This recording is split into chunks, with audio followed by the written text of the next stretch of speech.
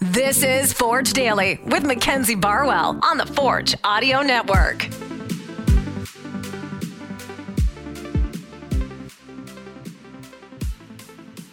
Forge fans, welcome back. Today is July 20th, 2023. I'm your host, Mackenzie Barwell, here to give you all things Forge FC. As I mentioned yesterday, the team left for BC and are currently practicing there now. However, we were able to get a hold of Coach Bobby for the pre-match press conference, so we'll get to his comments a little later. But first, let's have a look at Pacific FC's performances as of late.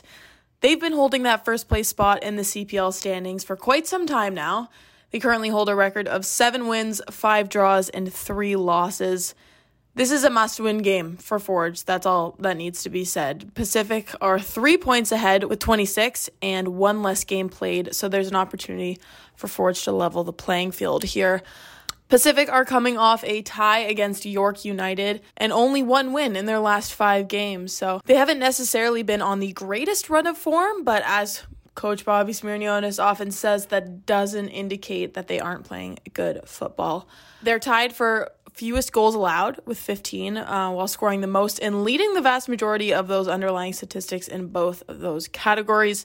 With regards to potentially threatening players, new signing Eamon Salouf is in the conversation for Player of the Year. He was also June's Player of the Month after scoring in some pretty clutch moments for Pacific. He currently leads the team in assists.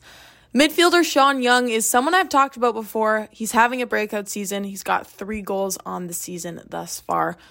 Tomorrow's game is the first of 5 remaining regular season home matches for Pacific, so most of the second half, the 2023 season for them will be on the road, and it'll be interesting to see if that plays a factor in some of the future results. Bobby talked a little bit more about where he sees Pacific being successful tomorrow and certain players and situations that could pose a threat. But they're a team that, I think after the first 6 or 7 games, they've become a very resilient team, a team that's changed a little bit the way they play. They're much more defensively compact, not giving space, and that's also taken away a little bit from their offensive fluidity that maybe we saw earlier, and focusing a little bit more on getting the results as opposed to having a random match. And I think that makes them a difficult opponent. So I think they have the individuals, guys like Didic, who are very good on the set pieces, and obviously Aparicio is a very important player for them in their movement in the midfield.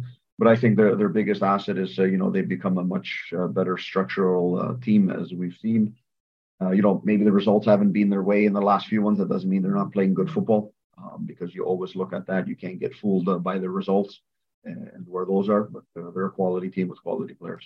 Now, we all know how close these two teams are in the standings, not only in this season, but since the league started. And Bobby talked about how impactful this result will be going into the playoffs. This is an important match for both teams. Everything's very tight in the standings, as we've seen throughout the season, ups and downs of all the teams in the league, which makes these ones right now very important 3-point swings. It's a place we've traditionally had a very good record coming and playing. It's a unique place to play, a little bit of a smaller field, more congested. You end up seeing a little bit more battles on the pitch. We have to take our chances a little bit better around the goal.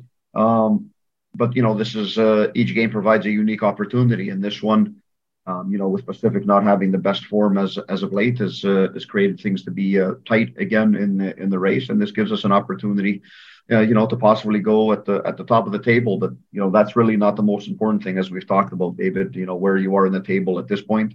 It's about those 3 points are vital for us at this stage of the season. So we know it's going to be a tough match. It's always a good match with Pacific, and we just have to go out and execute the same way we've done in the last couple of weeks. And you just got to keep on doing that. We base ourselves on playing a game that's difficult, that takes a lot of attention, to detail. And I think if we keep our details right, then we can have success. In other news, as of today, the Canadian Premier League announced what's called the Exceptional Young Talent Roster Subcategory.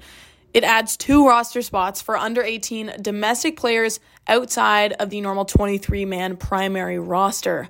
So for Forge FC midfielder Khadim Kane, he's now designated exceptional young talent and will take up one of these 2 places assigned to this subcategory, opening up one of Forge FC's 23 primary roster spots. So they currently have 21 out of 23 filled. 18-year-old Khadim Kane has now played just over 270 minutes in 7 appearances for Forge FC since signing this year.